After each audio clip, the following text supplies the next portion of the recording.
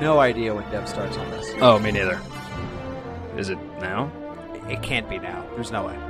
Wait, it's coming up. Okay, hold on. Okay. Places. The history of film. That Hooey when the lights go dim. From James Cagney to Nosferatu and stunts that shock you and dirty tricks studios made. From Wings to Top Gun, movie stars and no ones. We're manic, crazy fans that leave no real of fun. Hollywood is film history in Hollywood. They chase the Oscar, but it's all a sham, just like Shaq and Kazam.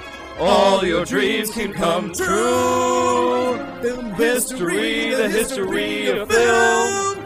All of it made for you. Good God, that was terrible. This is Film History, the history of film. 1 year anniversary, everyone. We've been doing this for a year now, and The history of us. it's the history of us. So we thought this would be a great opportunity to bring you the history of film history, the history of film. Who are we? Who are we? What a great way to further talk about ourselves, how awesome we are, and be really entertaining for our audience. Hey, in case Dev's you got didn't his hear shirt off for it. about us enough, we're going to do a whole episode dedicated exclusively to us. And that's why I got my shirt off. And this also kicks off the start of season 2 because the 1 week hiatus was definitely planned and not like completely us just getting overwhelmed and losing track of this show. Yeah. We planned it from the beginning. Yep. If Damn you go right. back and you listen to old episodes, we've left subliminal clues throughout the episodes that we'd be taking a 1 week break. Yeah. So, If you find those clues, tweet at That was our us. first break in a year. Yeah. You win a prize. First week off. The prize of us not doing another one of these episodes. Yeah, we'll just do this I'm once. just This is for the kidding. 1 year until the 2 year comes along. Yeah, every anniversary we'll do something weird. Yeah. I can't tell you what it is, but I promise you'll never like it. Yeah. It's gonna It'll always be something you hate. It'll always be something you hate. But yeah, we wanted to bring you an episode where we talk about ourselves, like Dev said. It sounds pretentious when you put it that way. We want to tell you, but look, I'll justify it real quick, okay? We bring you all this history, all these stories, and maybe you're thinking, who the fuck are these guys to even talk about the film industry anyway? So maybe this would be a good opportunity to give us some sort of, I don't know, credentials. You know, like- Nothing in my background will qualify me for this show. Drake's working for TikTok now, literally. Yeah. As the show has evolved and we have talked about Drake being a TikToker, and he's definitely going to become, he literally, as of today, works for fucking TikTok now. I don't so. literally work for the company at TikTok, but I do make TikToks professionally, I can officially say. And so I am Fucking happy to sa- tell you I'm Go ahead. No, it's like that sounds like a Dos Equis meme, bro. I don't literally work for TikTok, but when I don't do, work I for make TikTok. memes for the company. I am actively contributing to the death of cinema by bastardizing the art form through TikTok. So, but no, I mean, if longtime viewers of the show will know that I'm incredibly unqualified to be on it, and everything about my background will justify that position. So it's perfect. Yeah, exactly. Exactly. No, that's what we're doing here today. We're just telling you a little bit about who's bringing you this show. So do you have a format in mind? Did we write anything, or we're just winging it, right? You're in it, baby. Awesome. We're in the it. format. We're in the format. I literally didn't write one single word for this. You've had 3 weeks. I know. I didn't think so. I know. I just wanted the audience to know. I have been just visualize me for the past 3 weeks. Just like I've been on a beach in Tijuana, just Yeah. drinking tequila. You know, I'm tan. I'm ready. But I didn't write anything. Yeah. So No, I mean this actually, like, the timing of this worked out incredibly well because we've all just got caught up in something. You went on like a trip, family related trip recently, for like a long time, and you were in the woods. Yeah. I've been interviewing and demo and like putting together demo reels and cutting stuff and going through the interview application process for this job that I just got. And Dev has literally been dying. so dying. Dev has been dying. We were worried. But I also, Are you okay? I am, and the reason I'm taking care of my back issues right now. That's while I'm kind of distracted as I'm putting on these cups. So you guys can see me get my kink on while this episode's going on, where I just have a bunch of suction cups attached to my back. I also bought into another business, so I have been very busy building that, and it involves the cannabis industry and the kratom and kava industry. No, it's a brick and mortar place here in Florida, so it's pretty amazing. Cool. Yeah. I'll announce some more about it soon, but we got like a lounge and all kinds of cool shit we're doing there and stuff. I'm helping build. Sounds like we're gonna do the podcast live from the Kratom Lounge. Yeah, dude. Bro. I plan on it, and good thing is we're like a block from the beach.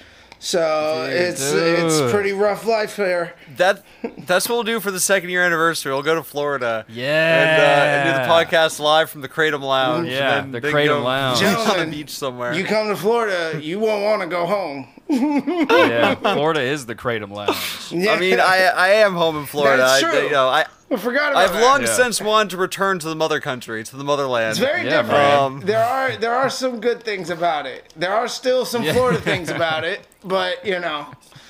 So honestly, Dev, the reason I'd never be able to move back to Florida is I can never go back to humidity. It's a big one. That's a big issue. And same thing with the mosquitoes. And you know about that. I was in New Orleans and shit. Yeah, I just went back to New Orleans a few weeks ago during all this madness that I've been going through lately. And holy fucking shit. Like, was not prepared. Like, the humidity is insane. Insane, dude. Ridiculous. So are the mosquitoes, especially now. So are the dinosaurs that try to eat you, and so are the people smoking meth with missing teeth. I mean, it's a wilderness land. It's a land of the lost. It's Jurassic Park. I made this meth with my cousin in the swamp there with a gator. I made this meth of a gator, dude. Do you want to smoke this out of a gator? You want to smoke this humidity meth from a gator? Dude, if you light it on his tongue and you put your mouth on his asshole, you can get high as fuck, my guy. I've been smoking meth with gators in the swamps for the past few weeks. But, okay, go ahead. Well, I have an idea for a format. Yes. Okay. Go ahead. So I would actually, because there's a part of the history of the show that I don't know, and I'm on it. Okay. I want to hear about the formation of the original film history. Yeah. What led to its collapse. Okay. And why you brought the show back. Yes. That's a great story. So, okay. And as usual, I haven't seen it. You know, like I don't know. I actually don't know what we're talking about. So I love this. Well, Deb, you want me to start? Go for it. Yeah, you take it away, brother. As I have previously mentioned on this show multiple times, I am from Mississippi, and I grew up between Mississippi and New Orleans, Southern kid. I went to Mississippi State for 2.5 whole years, changed my major a bunch. I did like fucking landscape architecture for a bit. I was studying pre-law for a bit at Mississippi State. I forget about that. Yeah, man. I was trying to be a lawyer out there in Mississippi. I studied everything. I was like really trying to go to school. I was really trying to do it, but I was just more interested in partying, to be honest. My freshman year, I had like a 1.5 GPA or some shit. God. It was like, they were like, you're going to get kicked out of school That's soon. impressively bad, dude. I didn't go to class. I was literally just drinking and partying, and it was this whole thing. But it was this whole thing. It was this whole thing. You at least go to class. That's where you sleep. You go with sunglasses on. You pass out on the desk. You at least show up. 8 a.m. Fuck off. Come on. Why'd you book the classes? Why'd you book yourself at 8 a.m.? You know, because man, you made your schedule. I was sober when I booked those classes. I should have been drunk. Exactly. I had so much hope in my eyes when I booked that 8 a.m. class, but then, you know, my birthday came around and shit, and it was over with. But I was doing theater in college. Okay. I was doing a lot of theater at Mississippi State, and that was like the only thing I liked.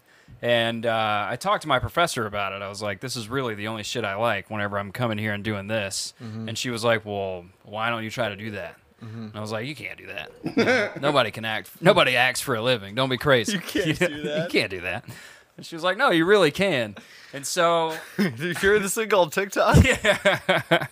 So I started going out for shit. I went out for some commercials locally. I landed like a Mississippi hospital commercial as like a patient, you know. Oh, cool. Okay.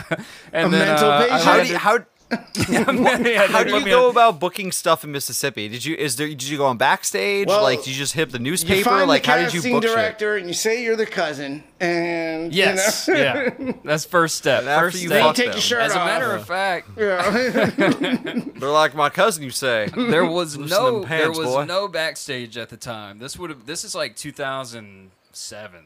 Okay. 2008, you know, Okay. this was like we still had like 8-track players and like rotary phones. Oh my you know? god! Oh my god! If you put that through the inflation calculator, you know, I bet you actually get a different price these days. Gas was only a nickel. Gas was literally like $1.50. You know, that's the time period that we're putting this You in. could smoke on airplanes. Gas was $1.50 in our lifetimes. Yeah, man, I remember. But Yeah. when are we? But no, man. Where was I with that? Oh no, How'd there you was no book Backstage. roles? Like, I don't remember how, to be completely honest with you, but somehow I found an agent named Sharon Ward. you Shout don't out to her. remember how? I don't remember how I found this fucking agent. Maybe I should do research on me. I'm not on all these like books and websites that I have to research James Cagney on. You know, I got to remember. All I have is this gray matter that I've been degrading for the past 15 years upstairs. Wait. So you found an agent first, then you started booking stuff. Yeah, I found an agent, and she. Why was, did they sign you if you had nothing? If you had no work yet? Oh, because it's Mississippi. They're literally. I was one of the 10 actors that existed in the whole state at the time. Like this was pre-film industry in the South. Like the film industry was in LA and New York, and if you wanted to book shit in Mississippi, all you had to do was breathe. You know. So I signed with like the biggest agent in Mississippi. You know, who had like 10 whole clients, and she was booking me work. And when I was 20 years old, much to my parents' chagrin, I dropped out of Mississippi State, moved the fuck out to L.A., you know, got the old restaurant bar job. Anyway, long story short, I acted for a while. I'm sure you've all heard me mention fucking War Pigs. I did a World War II film with Mickey Rourke and Dolph Lundgren called War Pigs. We only mentioned it because it was your favorite method acting. I played a fucking Nazi, which now is kind of regrettable, you know? Kind of wish I had not played a Nazi, but it was kind of the only role going around at the time, so... It all depends if they bring it back, you know? That could, you know. And I feel pretty comfortable saying this here. I really don't mind telling you this story. Throughout the years... I started making friends with people I started really making some good connections. Producers who were really doing big shit, big franchise film producers. I was really like rubbing some good elbows, you know, don't get me wrong. Because you were shaking that ass at that bar, bro. I was shaking that ass. Yeah, I was a little twink. I was working at the Abbey back in the day. A lot of trips to Bryan Singer's pool. Yeah, a lot of trips at Bryan Singer's Zero. pool. I was... Full disclosure, I was one of the kids at Bryan Singer's house. Not kids, I was 23, but you know, still, I was one of the hairless little boys at Bryan Singer's. Family Guy like just made a joke about Bryan Singer's pool. Like it's still happening. Oh yeah, it's still happening. I'm too old now. Yeah. He would never let me in. I would get shot by the guards on my way in by now. They're like, "Oh God, he's over 25. Oh Jesus! Get him in the back of the head." That's so funny. You think he just called you over to bartend and you were just, because you were too old in general, they were like, oh, James, you thought, oh, this is awkward. You thought you were hanging out in the this is awkward. jacuzzi. Oh shit! I kinda wanted Get you behind behind there the and bar. make some drinks. Whip up some martinis. That's where the olds go. I mean, you know, you're over 20. What did you want? And what did you think? Yeah, come on now. You know. We won't go to jail for fucking you. What are you doing here? I like the danger. Allegedly. But at the time, you know, I was making some other good friends in Hollywood and shit. And this all led to me eventually meeting some really good friends out here and meeting Charlie Sheen. And Charlie took me under his wing basically for a bit there. And he gave me my first shot on TV to help me get my SAG card. He put me as like this really small like bit part on Anger Management on FX. And that was kind of where things got like rolling, and then I got my good old Nazi role in that World War II film. Oh, that was after Anger Management. That was after Anger Management. Oh, okay. Yeah. How did that role come across? Like, what'd you? It was a friend, the same friend who introduced me to Charlie. Okay, had a cool. friend who directed the movie. Okay. And he was. Is your Mississippi agent still getting cuts from all this stuff? Dude, I think my Mississippi agent works at a Kroger now. I think my Mississippi agent is like a crossing guard for it's like some old dude of a banjo who's just getting checks from Charlie Sheen. He's like, oh, I did it again. I done did it. Your Mississippi agent went back to cooking meth. Yeah, absolutely. If I only stuck with that James kid, he was a real talent. That was my ticket out of this dump. Oh, Lordy. But anyway, I'll make this short. Now I do feel like this is... this is good. This is good. This is what we're doing here. We're all going to go into our backstories. This is what we're doing here. Yeah, the only one listening right now is Dylan and Tiger Lily. So it's just basically a Patreon episode at this point. And they want to know the backstory. Yeah. I'm going to take my time with mine, too. Take your time. So, this TV role led to some heat. The movie role led to at least a little bit of heat. People were like, okay, this guy's doing something. By the way, I was handsome as fuck. Like, I was very handsome at the time. I still am. But, this was, 25-year-old me. I was rocking it. I was rocking this. This was some Abby Sweat boy. Yeah. An Abby Sweat boy. Yeah, all the while, by the way, audience, I worked at, if you don't know, there's a place in West Hollywood, California, called The Abbey. At the time that I worked there, it was the prime gay bar in America. Was that when the reality show was going on? No, this was before the reality show. Oh, wow. But this was like SBE, which was a huge nightclub company at the time, had bought the Abbey. Yeah, they still are. But at the time, they owned the whole city. And this place turned like $300,000 a night type of nightclub. Holy shit. Like it was...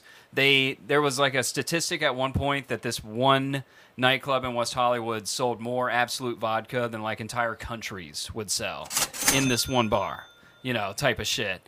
Yeah, it was a fucking madhouse. I was making a shit ton of money. Probably did way too many drugs, but twas the early 2010s. Everything was fair. And everything was legal back then. Everything was legal back then, no laws. But that was basically where I was at the time. I was a very handsome kid, And so anyway, do this movie that led some good shit, but that also led the movie. When I did that movie, I did decide, I've written since I was a kid. I've written scripts since I was a teenager. I really wanted to write. I wanted to make my own shit. It was so hard getting a fucking role. I wanted to make my own shit, put myself in it, type of thing. So I started writing, and I met some people. This big talent manager introduced me to a producer who introduced me to Dev. And then Dev was working at, which this will all parlay back whenever, we get to his part. Dev was working at Skit Bags Entertainment. Can we say that, Dev? Yeah. I mean... I can just say, I can keep it vague. No, yeah. I don't hide the fact. It's in my LinkedIn and shit. Okay. So Dev was a producer and Everyone's writer. Everyone's gonna be like, why the fuck are they talking in code like this? What is happening? The foreshadowing. What the fuck is going on? I will say this. I will riff a little bit here. Mm-hmm. All of our stories in this town are insane. Everything. One of the things about the three of us is we've lived in Grand Theft Auto. I think I've said it on this show before. But our lives are, we have mingled with people who are fucking mob-tied, who are criminals, who are absolute scam artists. I've run across people who are entire-ass scam artists who ran scams that got them hundreds of thousands of dollars and ran to Mexico type of shit. You don't always know when you meet them. No. And then they disappear, and you're like, what happened to that guy? And it was like, because all the crimes he was doing that I had no idea about. Yeah, he got shot in the head. I've known people who were serious producers in LA who are now on the run in another country and nobody can find them type of shit. This town is insane. It's insane. It's wild. It's fucking ridiculous. It's the Wild West still to this day. I know at least two people with warrants warrants out for their arrest. Yeah, Like, absolutely. I feel like that's just dude. a Hollywood thing in general, though.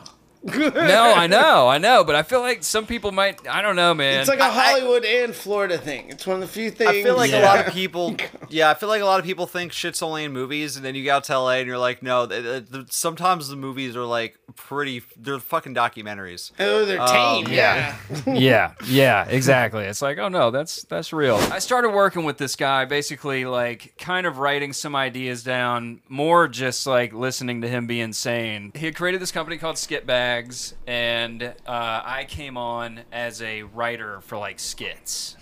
We would do a writers meeting once a week, and everybody would pitch skits that they had come up with. And I started going to these meetings and met Dev. Dev would run the meetings. He would he would run the whole thing. I pitched a few and they actually got through. They were like getting through. I was getting like 2 or 3 a week, or 2 or 3 over the weeks, like actually to be produced and made. And Dev was the producer and the like main writer of the whole thing. So I have a question I've always had about Skip Bags. This was before my time. This is before I came into the picture, but I've heard about Skip Bags in legends and in the scrolls. I've read the scrolls. Why did you guys not put these skits on YouTube? Like, they were only on Facebook, right? I don't know. I don't even remember. Well, they were on YouTube, but not the new ones that we did. We had more traffic and more viewers on our Facebook page than anywhere else. Ah, Okay. okay. So see. that was Yeah. getting the most eyeballs, and that's where we would drop them. I mean, you can go back and look at the sketches and skits that are on the main YouTube channel, but then we had all the video from the the audio first, but then just audio and video from all the Dash Radio stuff. So that's all on YouTube too. Like all of those interviews. But all the skits are on YouTube. There might be like 2 or 3 that are on Facebook that aren't on YouTube, but they mostly should all be there. We had barely any views on YouTube. We didn't push it out. We didn't tap into the algorithm correctly. It was the old channel. We didn't rebrand when I came on board. So it was just adding to something that had been kind of stagnant for over a year anyways, Okay. So Right. it was a hard push to redo, we'd have to start over and redo all that and put all that shit back up. And it just was logistically a little challenging finding a lot of those old stuff, whether to people who'd made it before and then left, and then it's going to track all that shit down. But there was money behind this. Why wasn't there money put into pushing the videos, like sponsored posts and stuff like that? Like You met the guy. but you're a producer, Dev. Come on. No, Dev could only do. You'll be Dev had his hands tied behind his back. fascinated how much I did with nothing. Yeah, But- dude. No, we were, Let James finish. I'll go into that in mind. I mean, to answer your question, I guess why didn't we? We did put money into certain things, but it was management and structural decision challenges. You didn't really get a say over like where that money went, and the person who did was and the captain of the ship was a psychopath. insane. Yeah. This man was like from 1 minute to the Dude, next. we didn't. We had money, bro. We had money for craft services. Everything else I put together. I made happen. Really? Yeah, that's it. Like we were running bare bones, and it started with me. Mickey asking me to come on board to help run the meetings. When I moved back to LA, I went to a meeting he was hosting there, and then after that meeting, he pulled me off to the side and was like, "Yo, you got a knack for this. I think you could do this even better. Like, why don't you jump on board and start doing this all the time?" And I'm like, "Awesome." And then it just kind of scaled from there, where we were like, okay, we want to do skits every month. We want to have this writers roundtable. Like, I thought of all that shit to get us more engaged and get us creating shit more. And then the radio show happened and fell into my lap too. So it was kind of like doing just all this stuff where it came from nothing, from just hosting this meeting. Yeah. And that's where this comes in. Is Dev and I started really working closely together at Skip Bags, along with Mike Hermosa. Really? Yeah, that was like we were like. Is me, Nick, Dev, and Mike Hermosa, and like Neil and shit. But like I would say we were like the 4 main people who were really hanging out trying to like create the shit. You know, Neil was there though. Neil for sure. Neil was But, editor and like DP and shot a bunch of our stuff and like really was one of the reasons that all that kind of came together. Yeah. I mean, Hermosa Actually, too. I'll but, rephrase it. You know, everybody. This was like different eras. There was like different phases of this company. Right. Yeah. Right. And Carl was like an actor, and all this stuff. Carl was like C-3PO. He's in every one of the movies and like in every single thing consistently throughout the whole canon, throughout all eras. Exactly. That's funny. And so Dev and I were really working closely together, and then Dev, like I said, this will come back around when he's talking about his stuff, but he started running the Skipbags channel at Dash Radio in Hollywood. It was DJ Ski, right, Dev? DJ Ski's radio company? Yeah, he founded Dash Radio. Yeah. Bro, DJ Scheme? DJ Ski. Oh. I think it was, yeah. SKEE. Ski Yeah. was Okay. you would know his music. He did a bunch of stuff with hip hop and EDM in the 90s and 2000s. And that's where So I wouldn't know his music. you would know the songs if you heard them. You just wouldn't know. Like, you'd be like, Yeah. he produced so-and-so's song, like some fucking big rap hit. And you're like, he's a producer on it, so he's not really, like, the title pushed out. Like, it's not Right, DJ Ski's, yeah, okay. whatever. It, a lot of it might be featuring Ski or shit like that, but he was a big producer. And Okay. I had this idea floating around in my head for a while. I had a podcast idea floating around in my head. Film history, the history of film. Like, it was in my head. I would watch old movies and I would look up actors, and it was just like, I remember, I don't know, I would take an edible and like watch an old movie, and then I would look up all the actors and the stories behind the making of this movie, and I was just like, this shit is Insane. it's nuts. it's insane. It's like, it's epic as fuck. It's the film industry has been huge, and it's been the film industry since it began, and so many of the stories back in those days repeat themselves now, and I just thought like it would be so cool to bring a show to let more people know about what was going on back in those days in the film industry. Yeah. And I fucking pitched it to Dev. And Dev was like, let's do it. Let's fucking do it, man. Like, let's record this shit. And we would meet in the Skipbags offices I think it was Sundays, Dev, at like 9:30 fucking a.m. We would meet and record, because I would record the radio show on Sundays, so we would do at the office before I went in studio. So it was like just a day of me day drinking and talking on air. Which you can definitely tell in some of those early episodes. You're like, oh my God, Devin. Like, even some of the Skipbags radio ones, I'm like, Jesus Christ, Devin. What are you doing? There were some we were that I was both a nervous mess for who I was interviewing, and I'm like, oh fuck, you definitely shouldn't have had like 3 shots of whiskey before you jumped on this mic. Jesus. We were a mess, dude. We were a mess at the time. We were both going through some. You live and you learn, and you live and you learn. It's our first time doing this medium. I grew up on stage, man. I grew up acting on camera. I didn't grow up like talking for a living. For sure. On air, it's a different skill set. And I'm telling you, man, in the early 2010s, I've told Drake about this shit, but like Hollywood, early 2010s, becoming an actor and shit it was way more about drinking. It was way more about drinking and doing drugs back in those days. Like, it was, nowadays people take it pretty seriously, but at the time it was like, no, it's like, just show up with your chiseled jaw and your rockin' body, and you're good. It's like so taboo now, when it was like the in thing to do. Like, Jesus. Drinking on set was like a norm. Like, you would be on set of something and drink, I mean, it was just kind of a part of the work, You don't always want to do it every day when you wake up, but you just you put on those shoes, you pick up that glass, and you just keep doing it. You keep doing it, man. And every day it gets a little easier. It was exactly like the James Cagney days. You get drunk and somebody would shoot at you. Yeah. What a time. But I don't remember how the first iteration of it ended. I think it just kind of we just got busy. What happened was you realized that it's 9 a.m. on a Sunday was impossible when you were out till 4 in the morning on Saturday drinking. So you probably just decided to say, fuck it.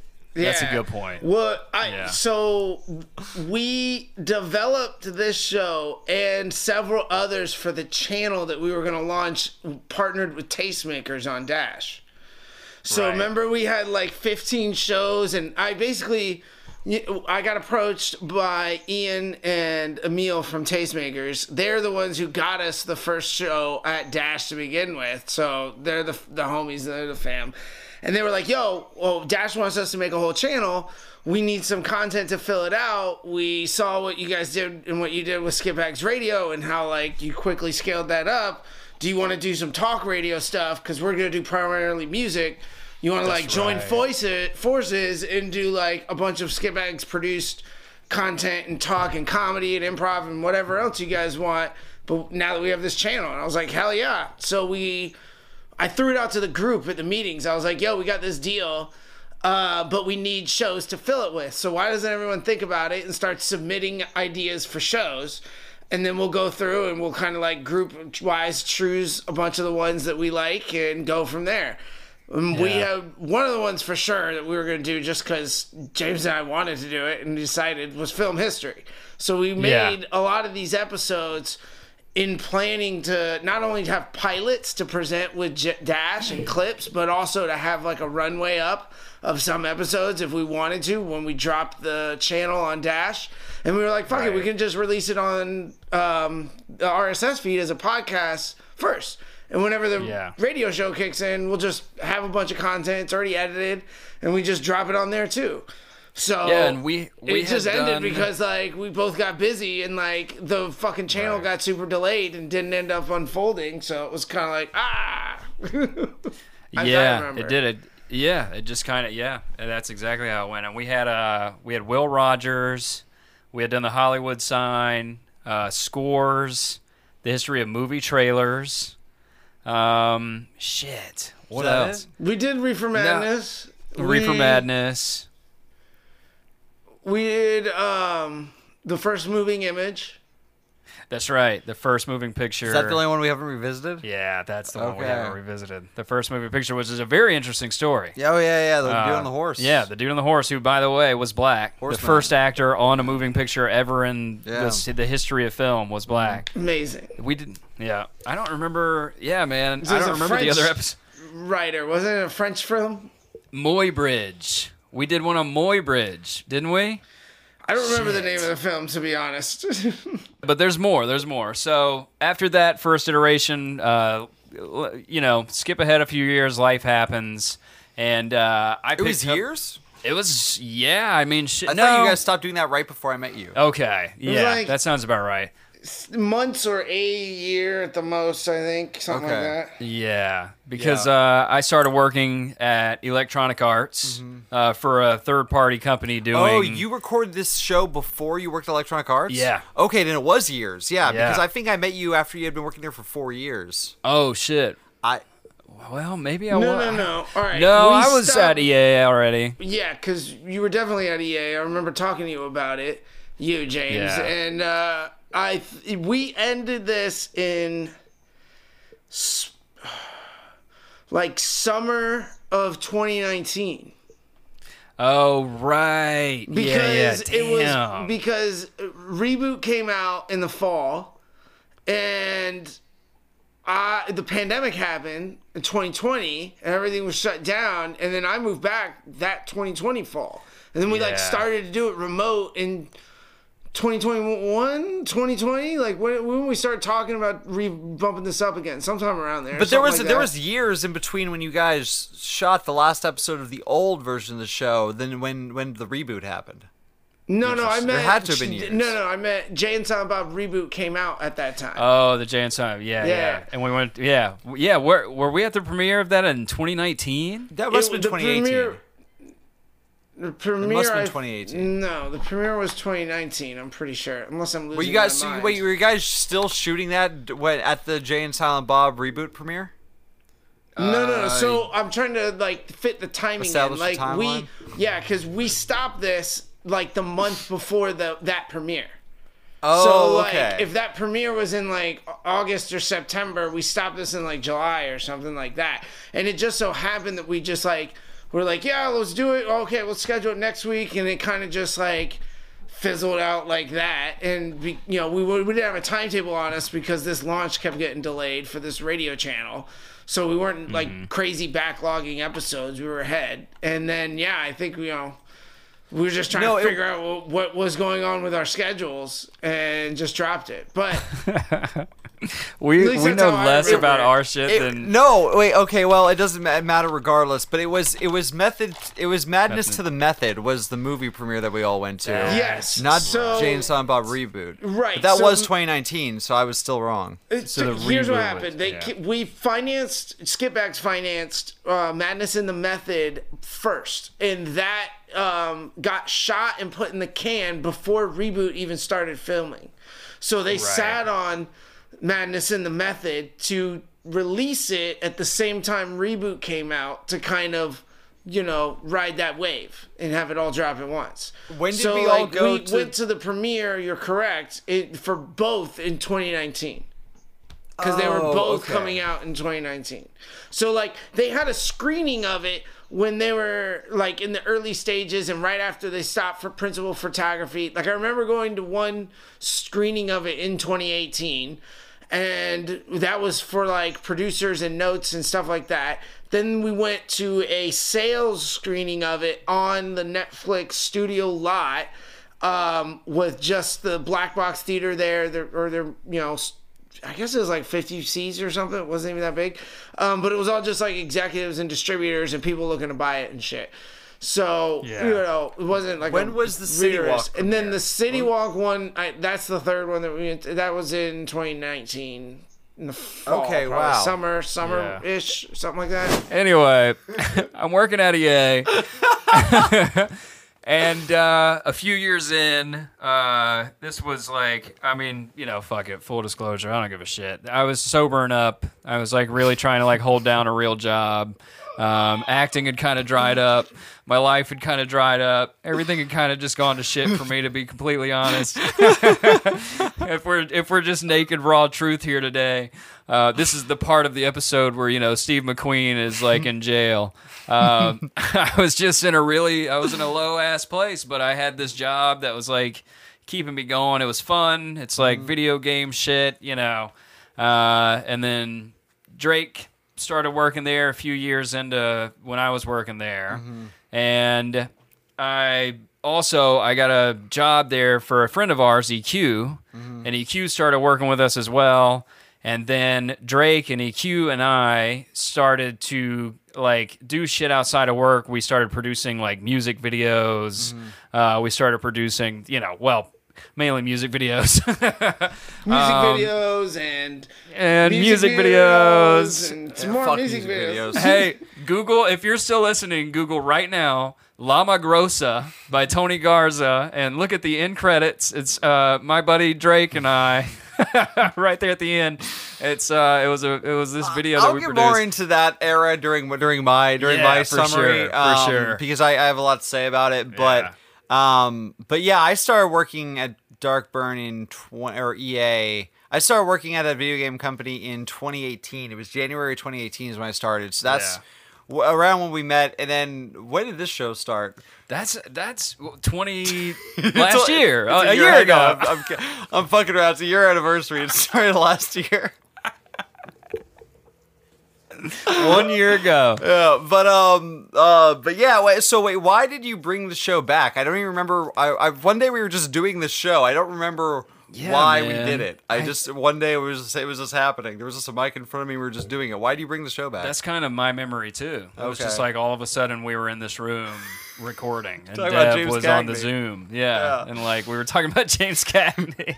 Dev, do you remember why we brought it back? We just wanted to do it, right? Yeah. That actually, you know what it was? It was Dev and I kind of reconnected. Not that we had really fallen off all that much, but we just kind of started hanging out again, more and more, separate from all the old stuff. And I think it just kind of came up randomly, and I was literally, I'd started hanging out with you outside of work.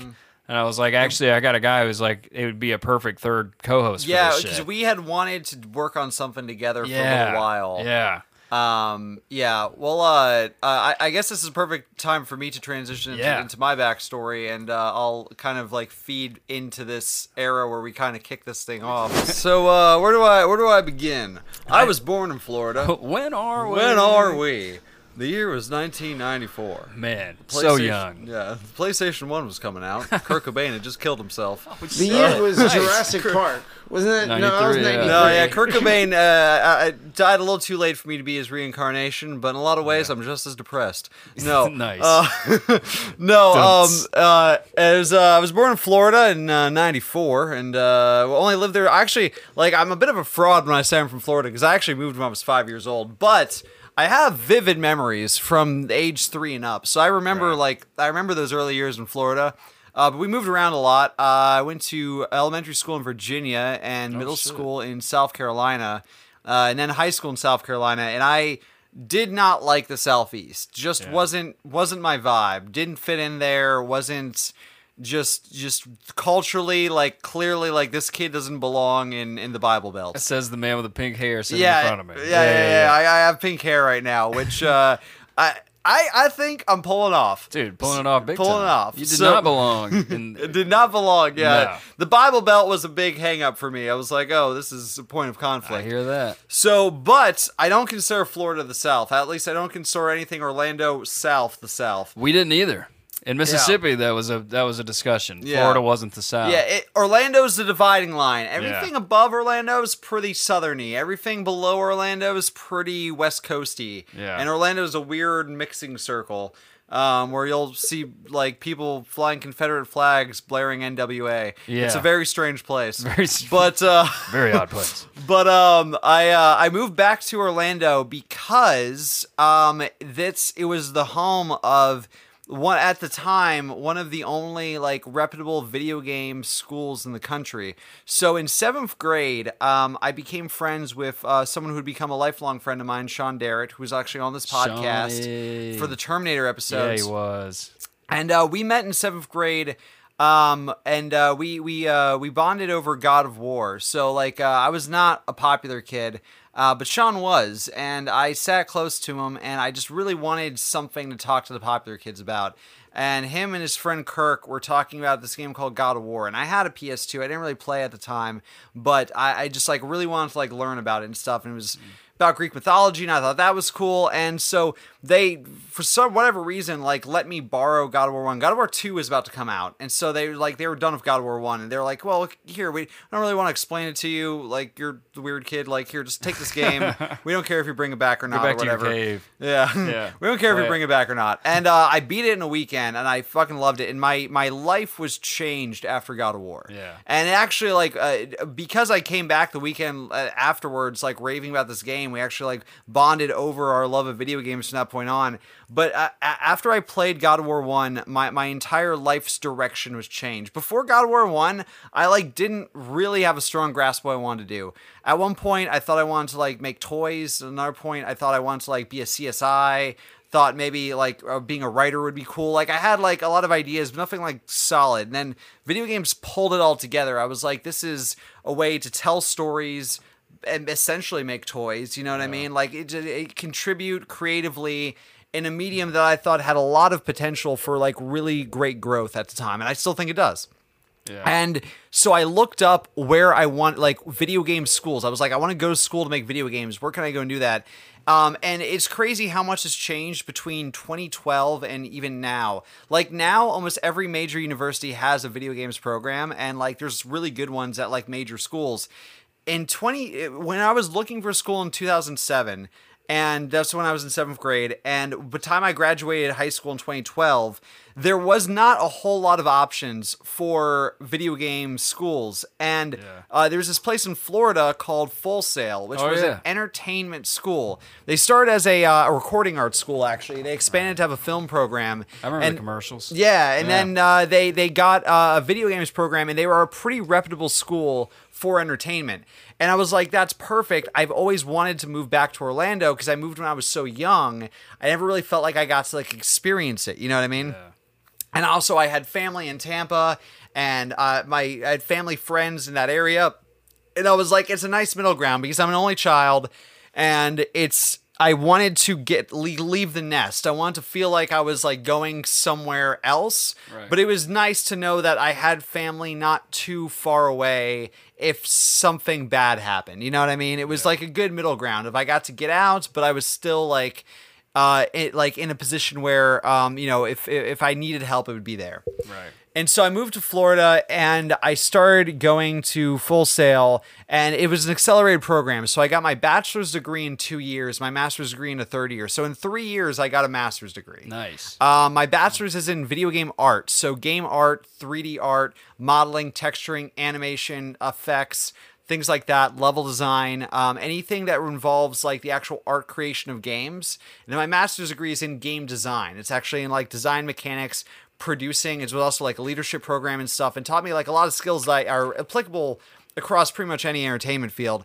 Drake is the one with the master's degree. Yeah, I literally have a master's program, and a thing that most people don't even know is like a thing you can go to school for still. Yeah. And like I learned like about design mechanics, level flow, difficulty curves, but it was a lot of player psychology, ergonomics, and just like understanding usability and like how people intuitively like not only use interfaces but also just like think, and the way players like entertainment psychology was a big part of it as well. Right. And also project management, like literally like nuts and bolts producing stuff like that. I know how to use producing software that's like you don't use unless you work at like a major studio, you know what I mean? Like I've never been somewhere that uses like Perforce and Jira and stuff like that. And it's like, I know how to use, like even now the job I just got today, like they're using Trello, which is like so funny because it is like literally the juniorest producing software you can possibly use. Like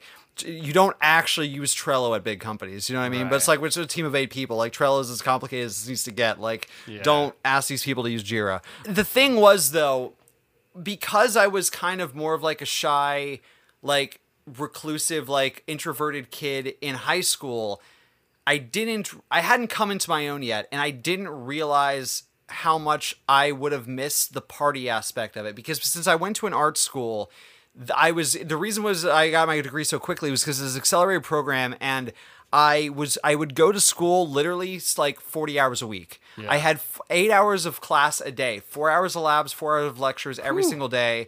And then I had another 20 hours of homework on top of that. You weren't missing those 8 a.m.s. Huh? I was not. And actually, the fucked up thing about Full Sail is they wanted to emulate.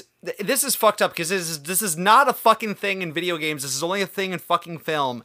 But they wanted to emulate the workplace schedule, which again, you're only emulating the film program, which I don't know why this is applied to everybody. So in order to emulate the chaotic schedule of filming, you could have class whenever. So every month you had a different schedule. And so I would literally have lectures at 5 a.m. Oh my I would have God. to go in for my lab at 3 in the morning. What? Yeah, like it would be random times. Every month you would get a random class schedule. It's like Abu Ghraib University. And so...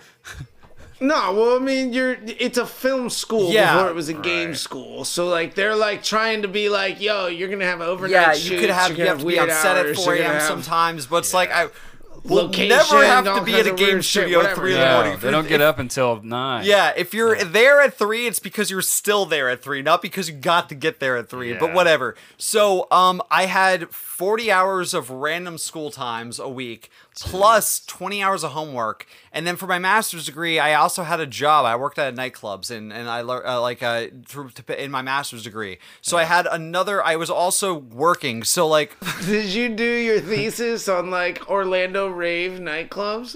Are we... Can I read this No, what- somewhere? How did this unfold? Or you did your internship, but what was... I did my thesis on color theory. In multiplayer games, it actually like gives it. The reason why a lot of multiplayer games have since I wrote this paper, not that I had much to do with it, I didn't. It was just, it was research that was happening at the time, and I just kind of jumped on the bandwagon.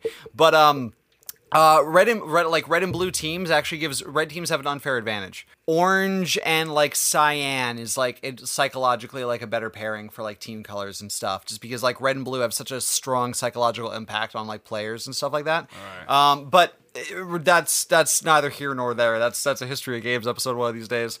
But because I was working so much and I didn't really party at all, because like, and I didn't realize how much I wanted to party.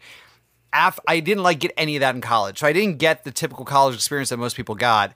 So after I graduated, like I just was not ready to jump into like the workforce really. Yeah. So, but what I did though was I started working at like a startup basically. I did an externship or internship. Whatever, I don't fucking remember the difference, but I did one of those my master's program, and then after that I started working with them like after school. But it was because it was a startup. It wasn't full time. It was work from home and stuff like that. So I got a job at a college bar. Like UCF is a big university, like really close to Full Sail. Yeah. So I moved like 7 miles down the road to like the student housing area of UCF, where like you didn't have to be a student to actually live there, but I like basically lived in like a dorm off campus. The University of Cousin Fuckers?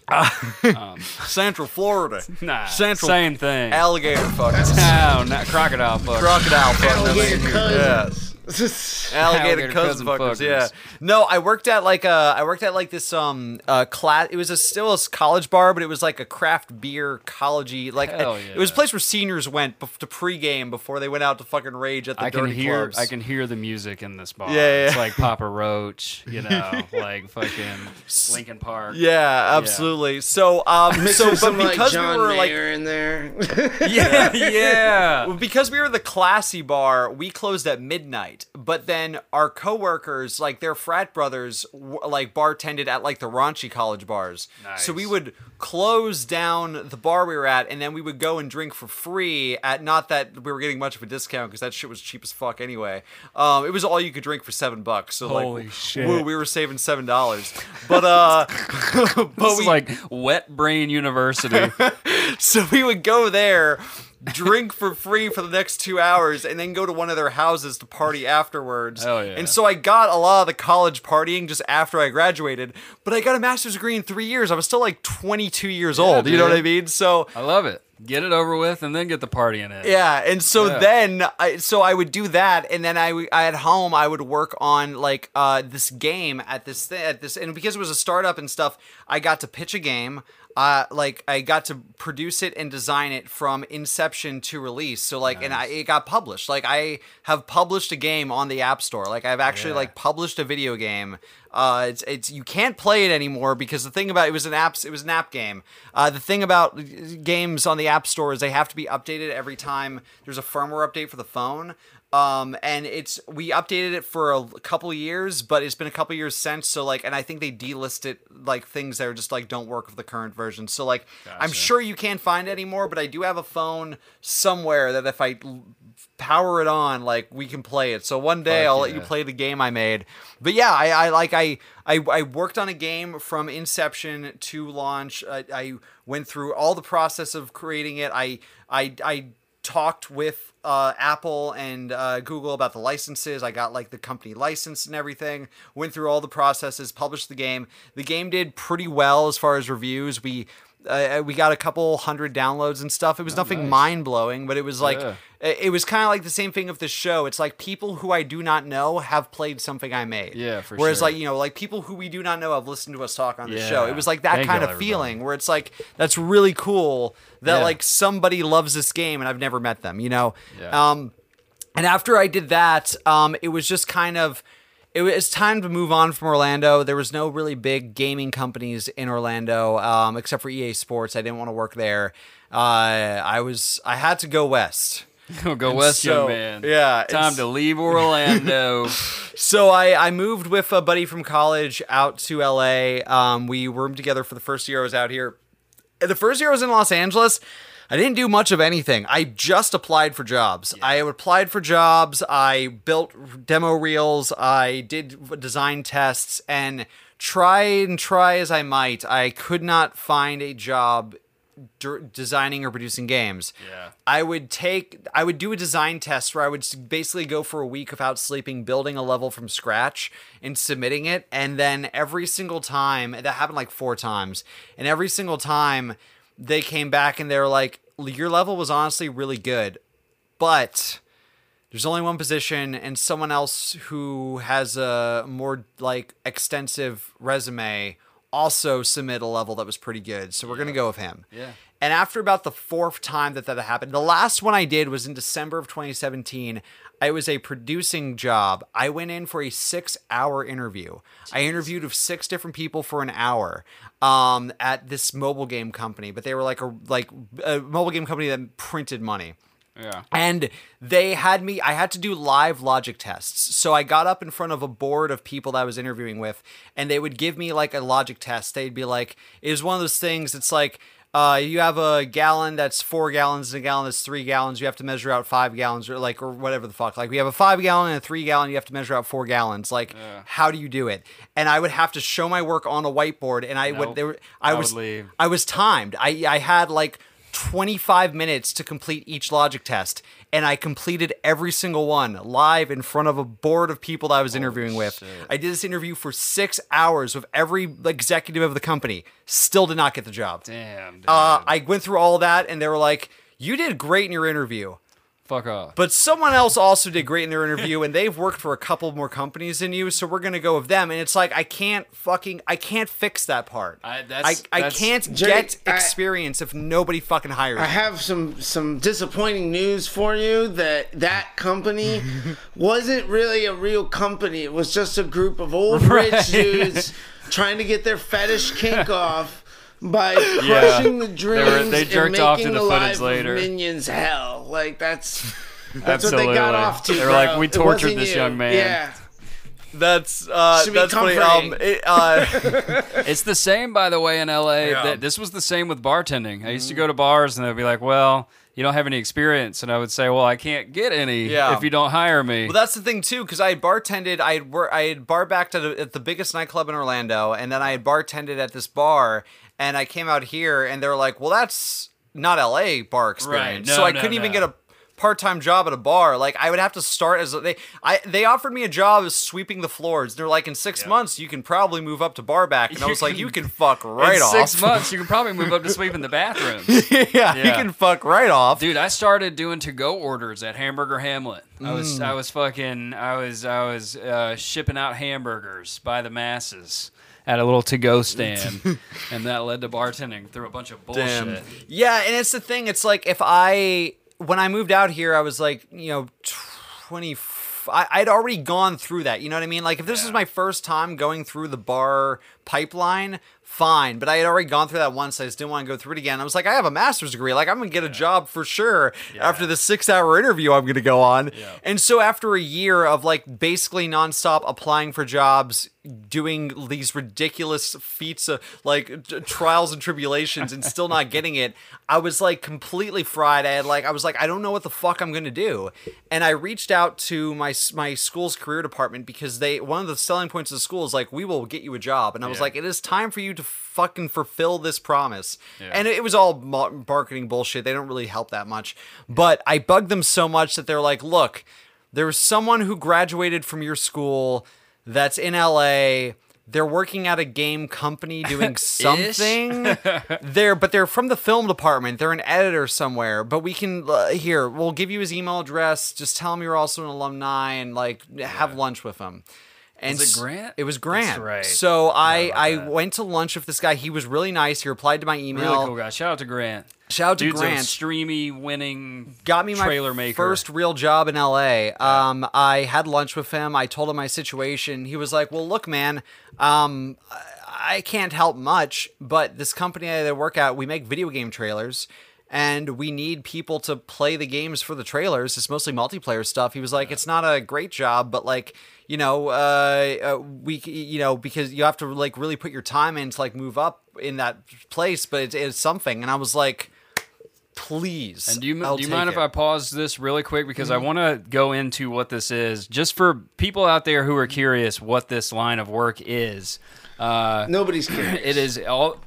I know. Just in case. I'm just kidding. If you were curious where trailers for video games come from, where they have actual gameplay in the trailer, that is not just a bunch of people sitting around playing the game and recording it.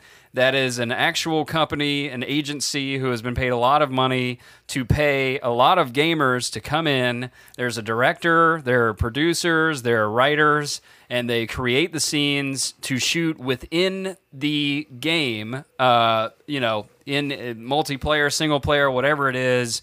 And you break the game, you can break the camera. It's a whole fucking industry. It is huge now.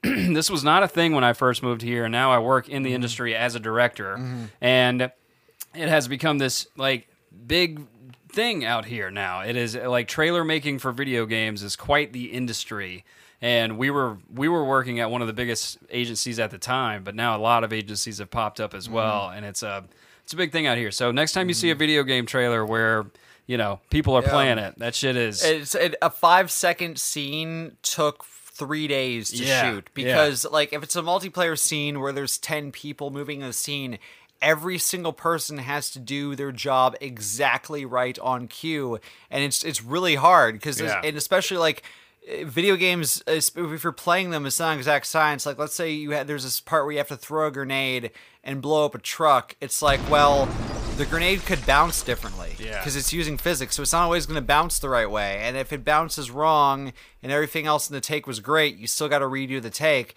And then you could get it where it bounces right, but somebody missed the headshot that they were supposed to pull off because they're jumping out of a exploding building and have to pull a headshot off, and it's fucking hard. And so it's it's just one of those things where it's just it takes a lot more time to get these shots than I ever considered before I started there. Yeah, dude. You hate video games at the end of it. And it can be a cool job, but what Grant meant by it's not a great job is starting out it's not great because it's I'm doing the most boring thing in the scene and I'm doing that thing for 8 hours. I am running down this hall for 8 hours. On repeat. And it's filmmaking, but it's within a video game. It's, you go back to one, the way it got pitched to me was I was literally doing background at the time, and I met a guy there who just so happened to also be from Mississippi, and I met him, we were playing cops on Criminal Minds one day. That was what we were there to do. And he told me, he was I do a thing where we do background, but it's for video games. That's a good way to put it. What? Yeah. And so I came to start working there as a gamer as well back then, and it's literally that. It's you are doing background for a scene, but it's in a video game. Yeah, absolutely. And Dev's what the fuck? And I'm still processing the fact that you played a Nazi and you played a cop. I mean, what's next? You gonna say I played a dirty politician? I'm basically Willem Dafoe at this point. I'm just gonna play the villains. One roll away from either Willem Dafoe or Nick Cage. Either one of those, brother. I'll take it. But I remember meeting you the first day, and eventually we started talking, hanging out. The first anytime I start a new job, I'm a little bit shy. I've learned extrovertism over the years, but deep down in my core, I'm still an introvert, and that comes out the most when I start a new job, just because it's I don't know the dynamics. I don't want to rock the boat. The last thing I want is be annoying day one, so I kind of I'm quiet until I get everybody's vibe and stuff. For sure. But you were really nice. You invited me to go see Super Troopers 2. Yeah, that's right. With your friend Nick Fazekas, friend of the show. He's been on the episode Texas Chainsaw Massacre. And that was the first time we really hung out, and I had a great time hanging out with you guys, going to see that movie that I did not give a fuck about seeing. I'd never seen the first one, but I was like, yeah, I want to see Super Troopers 2. I just want to hang out. Yeah, for sure. And then after that, we started hanging out. That was actually the day I met Neil, too. He came through. He was still in the cast at the time. Because he had gotten hit by a fucking car on the freeway. Yeah. Our friend Neil is the luckiest and unluckiest person at the same time. Jesus. It's he got hit by the freeway, but he had also just come from fucking a Maxim model or some shit. It was it was something where it was the best day and the worst day of his life, all at one time. Short turnaround for that karma.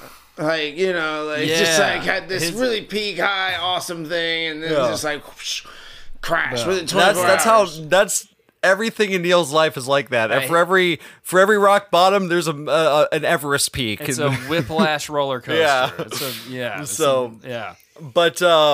But anyway, so yeah, and so then we started hanging out and stuff. Eventually, I met Dev, and like I got introduced to all the Skip Bags guys as that plane was careening into a mountain. So I wasn't really there for like the Skip Bags days, but I saw who survived the wreckage. Yeah. So And here we are. yeah. So and then we started hanging out, and then I as James mentioned, me and our mutual friend EQ, we started producing because I was like in a place where I was like, well, this isn't really what I moved to LA to do. Yeah. What else can I do, right? But I had these producing skills and stuff, and so we kind of got sidetracked on this side quest to like produce music videos and stuff, and I was decent at it, but I just fucking hated it, you know. And it was one of those things where like I was just happy to be doing something creative, you know, and getting out of that office and being like, let me kind of figure out what can I do in the situation I'm in, how can I use the skills I have to elevate myself. And I think it was very useful. I met a lot of people. I got a lot of experience. I matured a lot professionally through that stuff. And we got to work on some stuff together. Yeah, absolutely. It was and I definitely learned a lot, but like I got to a position, and COVID honestly was this, and I think that a lot of people have this story where it was like it gave me the space I needed to figure out what I didn't like about where my life was going and what value I could get out of that, but how after COVID was over, how I could kind of course correct back to where I wanted to be. And I realized that the thing that was really missing, the thing that I didn't like about producing these music videos was like it still wasn't creative. My life was budgets and schedules, and I really wanted to do something that I felt like I had a bigger creative footprint on. And I do think that's one of the reasons that this podcast kind of came back up, because it was a way for us to like very, not easily, but like it was a way that we could definitely do that without having the budget to make a movie or, you know, whatever it is. It was like something that we could control, that would be ours, that we could still be creative with and use it. Like if we're going to be super busy working, let's figure something out where we can still hang out. You know what I mean? Because there's times where we get super busy, and this podcast is the only time we get to hang out. But it's like at least we still have this. You know what I mean? I'll always have the memory, and I don't know, maybe we've never talked about it on the show, but the last thing we produced together was the Tyson Ranch, Mike Tyson's Tyson Ranch. We produced a fight night at the Tyson Ranch. With all these insane people that were there, people from, you know, the wrestling world, people from like the YouTube world. And I fought that night. I had a boxing match. Yeah. And Drake and I kind of like produced the entire shoot type of shit. Nick paid for it. Yeah. I always forget about that. Yeah. Yeah. That really opened a lot of doors. That wasn't the last thing we produced. The La Magrosa video was the last thing we produced. That's right. But We produced La Magrosa but the Tyson Ranch shoot led to the La Magrosa thing. But that was like... it was a weird time because I was producing things with a higher budget and a bigger caliber than I ever had before, but I hated it more and more. The bigger producing the budget, music videos sucks. The bigger the budget got, the more miserable I was. Oh, absolutely, And yeah. I was like, this can't continue. And fast forward a year later, we're a year into this podcast. A lot of things changed this last year. I started focusing more on like TikTok, because TikTok is like, again, it's something I can control. I can shoot a skit and have that fun creative freedom without having to spend 12 hours editing a YouTube video. You know what I mean? Producing music videos, I'll put it this way. You have a easier time splitting the money at the end of a fucking bank heist than at the end of a music video production. That's the thing. I was like, the budget's increased, but my pay didn't really, because it was just like I had to spend more money on You locations. have to chase down everybody for money. It's literally like you're having to like fucking. That's like the whole post production of a music video is asking people just breaking about kneecaps. money. Yeah, literally So- like fucking hiring Donovan. Yeah. Ray McDonovan. Yeah. So I still McDonovan. So I still want to get back into games at some point, but I still work on my own game on my free time when I can.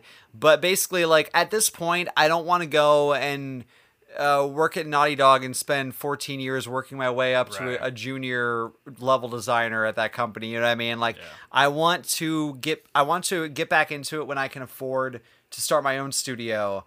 And I think the best path forward for me for that right now is focusing on like creative ventures that I'm like talented at. Yeah. And and just recently, as of literally this week, I got like my first like consistent job since Darkburn. I've been doing freelance for the past 2-3 years, and I just landed at a company producing TikToks. I'm pitching, shooting, editing, acting in He has TikToks. manifested it, y'all. Yeah, He has TikToks. manifested it. For ad, like we're an ad agency, but we do TikToks, like because TikTok is that big of a platform. So it's like, it's so fun. I'm having a great time, and it's just like the past 12 months has just been a wonderful rebirth of creativity in my life, and this podcast is a big part of that. Oh yeah. So Yeah. it's Dev. We must now dial the clock back once more Oh, wow. and hear about your origin. Well, Oh, I already talk my ass off about myself during this show. So, how about... Well, that was on Patreon. Give an abridged version for everybody. Oh, I just meant in general. I try to as much as possible Oh. on every episode because that's just me being vain. No, I'm just kidding. I love it. I wouldn't have it any other way. Yeah. All right. Well, how about I'll list a bunch of things shorthand, and you guys can just ask me questions about shit that if you want to. Okay. Perfect. Okay. Started out as a wee little lad in Florida, and I was blind in one eye and had a bleeding disorder, and then got into the arts as a kid and was on screen, directed by Tom Hanks as a kid, was cast in a Broadway musical, performed a shit ton. Whoa, slow down. Hold on. Oh, okay. Tell us about the Tom Hanks. Okay. Go for All it. right. What? Sorry, stick to the format. The Tom Hanks thing. You gotta elaborate on the I Tom didn't Hanks tell thing. you What about do you that on mean the you're directed by Patreon Tom episode? Hanks? Did I not talk about that? Okay. No. So, no. yeah. All right. So where did Tom Hanks come in? So I was in From the Earth to the Moon, which was an HBO miniseries about the Apollo missions, directed by Tom Hanks. It came out after Apollo 13. And I was a kid in a classroom watching a Woody the Woodpecker space video, and then I was one of the astronauts' sons. So I was like an extra that was only there for like 2 days or 3 days or some shit like that. And it was shooting in That's Orlando. awesome. So we just drive there for the day. Oh, cool. When I walked into, I was probably in like 5th grade or something. I had like super long hair down past my shoulders as a kid. And I walked into this trailer and they were like, oh, it's the 1960s. We're giving you a haircut. And they just buzzed me a flat top. And I like walked out with a fucking flat top. And my mom was like, where the fuck is my son? I can't even see anything. Yeah, in Hollywood, you'll shave your head for like $20. Yeah. Still happen. And then they drank my blood because I was such a child, and it was great. Yeah, so that's say Tom Hanks Yeah. drank your adrenochrome. Yeah. But I gave it willingly because I wanted to be a star. Drain that chrome, dude. That chrome, dude. That's why you're still alive, because Yeah. you gave it willingly. Slurping the chrome, my guy. the only I'll reason I slurp some chrome later. Talk all this When shit. Dev was a kid, Tom Hanks slurped his chrome. So what? I went to college in LA, in Orange County, Nice. and that's where I met our mutual friend who connected all of us. Beep. We were doing, Drake, it was so funny. You were giving your dates and saying what grade you were in for different times. I was like, Drake, when you were in 7th grade, I was doing 30 hits of liquid acid by the Grove, hanging out of a window with a Grove? samurai sword. Like, what the fuck? Did you say at the Grove? So yeah, like the No. Never heard this story? This is I've heard this story. Yeah, this is like the infamous story between me and thou who terrible place to be on shall acid. not be named. Yeah. We Such a bad place to be on acid, the Grove. well, Ugh. it I don't was even a like being on whole the Grove crazy sober. weekend, and like he banged on my door. He was my neighbor in Orange County. He banged on my door at like 6 in the morning. He's like, Devin, wake up! And I'm like, what the fuck? So he just kept banging. I'm like, if I don't answer, he's just gonna stay there and bang. Like I have This is to how answer careers get his started, door. people. So I open You're the door hearing and how I'm, careers get started in LA. yeah, I'm like, what? And our friend walks in and has, wake up, I need your help moving to LA today. I'm moving all my shit and I'm moving my apartment up there. I'm like, oh, all right, whatever, fucking goddamn it. And I'm like, let me just wake up a little bit. And he pulls out a handful of blow and just throws it on my fucking coffee table. It must have been a quarter. Okay, it was just like, my God. it was ridiculous. And he's like, wake up, we're going to do this. And I'm like, all right, I guess this is what we're doing today for the weekend. So I do all this blah, I wake up, drink some coffee, and I'm like, all right, man, I'm ready to move some furniture. Let's go. And he's like, oh, no, we're not moving anything. And I hired movers. I'm like, what? He's like, yeah, I have a limo waiting for us downstairs. We're going to have fun this weekend. And I went, what? Okay, this is your idea of moving? All right, strap in. Strap in for the party. So crazy shenanigans all weekend, but long story short, one of the nights I had gotten in a fight. I got jumped by a group of guys that were there when I was all fucked up, and I walked out of one of these after hours clubs at like 10 a.m. on a Saturday or some crazy shit. It was daylight, and we were just sitting there from all night. And like I lost our friend in our group, and I was just there by myself. Like I walked out of this room and was like going to where everybody else was supposed to be hanging out, and everybody couldn't find me, so they just dipped. And this was before like we barely had cell phones. This was before like any kind of smartphone technology. Like I had no idea where we were.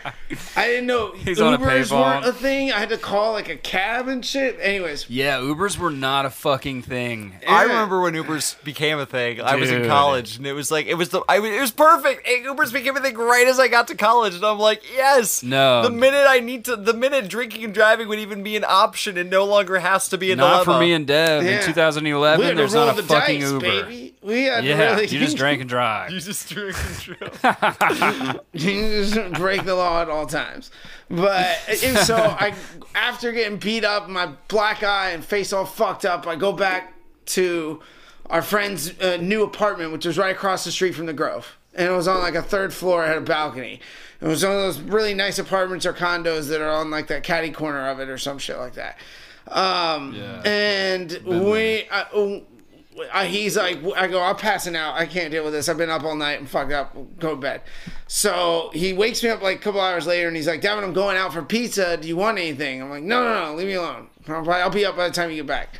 He comes back. He's walking, by the way, down by the Grove and Melrose and stuff. And he goes, I'll be right back in like 20 minutes. 4 hours later, he shows back up with a 2.5 pizzas, like half eaten of one, a handle of Jack Daniels, a 2-liter Pepsi, a big styrofoam cup mixed drink, and like 20 people in like an instant party in the place. So I'm like waking up, I'm like, God damn it, I'm hungover, my head feels like shit. He's like talking, and I like smell, it's like, oh, Jack and Coke, give me this, I need to chug this right now to be fucking alive. So I grab this Coke and I start chugging it, and he looks at me and he goes, whoa. He rips it out of my hand and he goes, oh, fuck, man, I'm not going to let you go down by yourself. And he, like, chugs the rest of it. And I go, oh, my God. What did just happen? What did we just do? What is going on here? And he's like, nothing, don't worry about it. No, it's all good, Devin. We're going to be fine. It's all good. And I'm like, what? Dude, I know you. I know you very well. Like, I know that you don't just say shit like that. What was in that? And he's like, nothing, don't worry about it. And about 15 minutes later, he came back off to the side, like, where I was sitting. Because I'm freaking out at this point. Like, I have no idea what we did. And he's like, all right, Devin, I don't want you to get freaked out, but when I was out and buying pizza, I bought 60 hits of liquid acid. And I didn't have anything to put it in. So I had the guy just dump it in that drink. And that's what we both just chugged. And I'm like, what? Are you insane? For real? This is not a joke? What the fuck are you talking about? He's like, yep, nope, this is not a drill.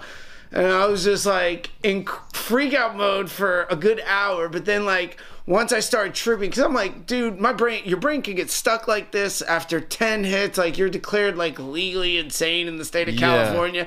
Like you're supposed to, it has a threshold drug. You can't just like... Yeah, you'll scramble your circuits. Yeah, that's the type of acid you don't necessarily come back from. Exactly. And I was 19. I don't think Dev ever did. And I was like, oh my God. You're 19? Yeah. Oh my God. I was like, your brain is still developing. Yes, of course. And I'm just like, good God. Yes, of course. What did we do? I'm talking about an amazing experience. Changed my major in college from investment management to education and musical theater, and Nice. pretty Life-changing. Was it fun? Was it fun, or was it just? No, it was like, fun. It was fun because once I realized, I was like, okay, well, if my brain's gonna get stuck like this, I might as well have fun with it. Like, there's nothing I can really do about it now. So like, if I don't enjoy it, it's all going to waste. So fuck it, let's just have a good time. Which How I know it was a sweaty great were trip. you? How sweaty were you? 27 hours, dude. Those spent an hour under like a furry blanket, and like our friend had to like be like, "Are you 27-hour trip? alive?" He also, he got his nickname. I started calling him Light Switch because he, in the middle of the trip, would just be able to turn it on and turn it off like a fucking light switch, man. It was like some really crazy shit. Like, he had a friend, this girl that was going through some problems, and like she had to come over and have like this heart-to-heart serious talk about her shit with him, and he was just like sober as a dove, like as all get. And I'm like, what? Okay, I'm saying, it was a scene. You were awesome. You know, you remember in Fear and Loathing when Johnny Depp does the adrenochrome and he's like freaking out on the bed, whatever, and the lawyer's just on the phone talking regular and just that was it. That was the exact scene, and I am fucking having a fucking visual meltdown of the room underneath this bracelet. It was great. It was a great time. It was just very fun. Was it substantially stronger visuals than, like, let's say 4 tabs, or like at certain point it's like there's diminishing returns, like there's no actual difference between 6 or 10? You know what I mean? There is a difference. Okay. Okay. All right. There is a big difference, and it's not recommended. Did those, you said like a party people showed up, did they leave, or you were tripping that hard with like 20 people around? No, there was a party for like a few hours, and I was definitely tripping. But this was the type of people that were all like on that vibe too and didn't really care. Like, dude, we painted graffiti on all the walls of this new place. I was while we were tripping, I was pretty pissed off that there was this palm tree that burst into bloom in all of its palm fronds right in front of the balcony, blocking the Hollywood sign. And I'm like, God damn it, you spend all this money on this fucking nice ass place, and you get the one where the view is blocked solely by this fucking tree.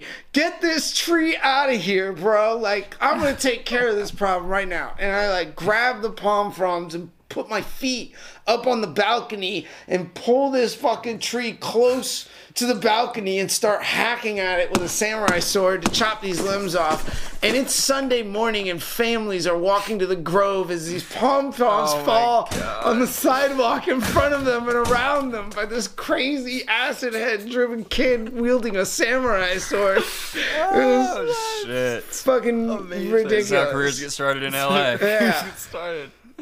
And that was at age 19. Ugh. But yeah, no, I did a bunch Meanwhile, of shit like, after God that. of War is cool, dude. Yeah.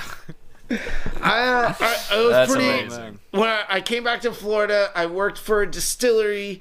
I worked for a water purification company. I worked for a ghost tour company. I started my own film company and sketch comedy and improv. I used to be a teacher at a school.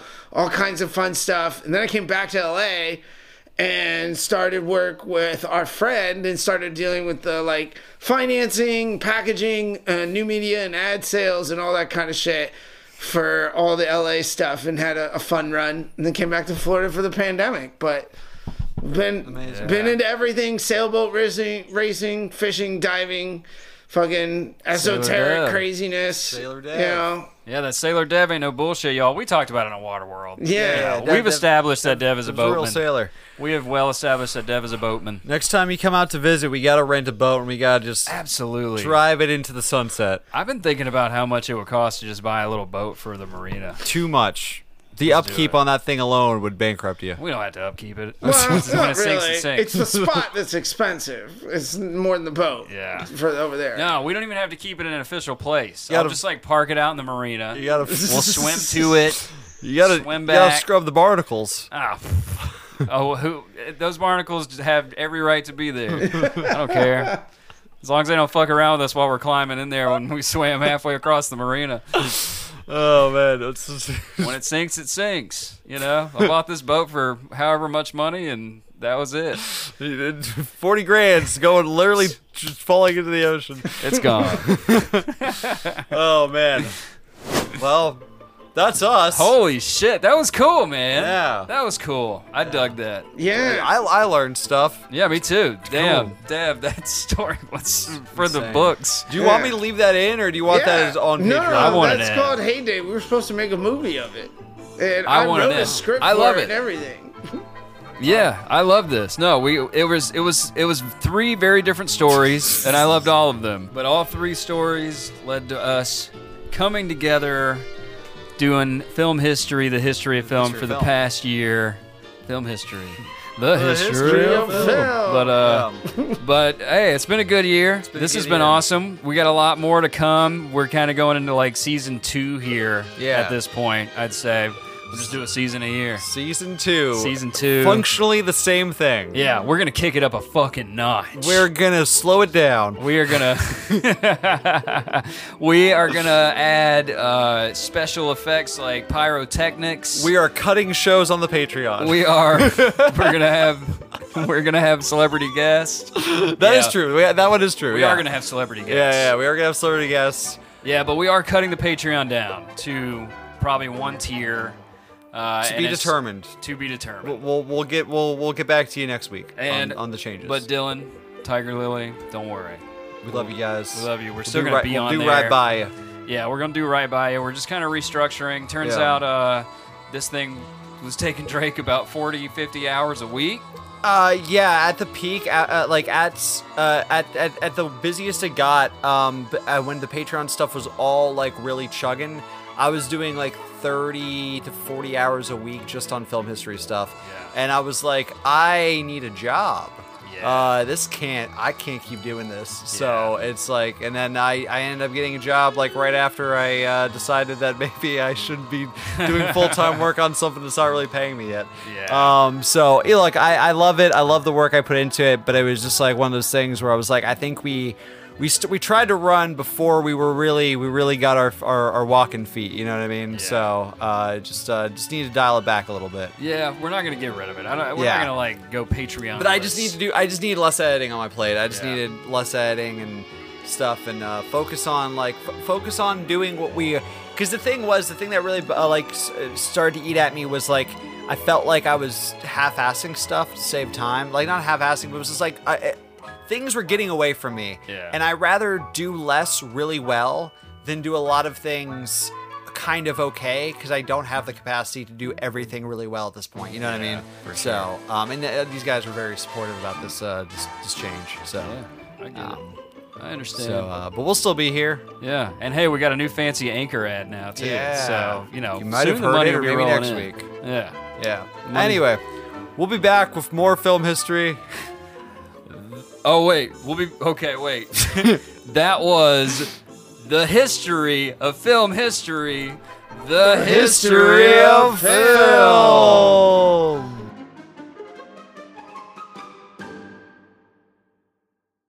You know what I'm talking about.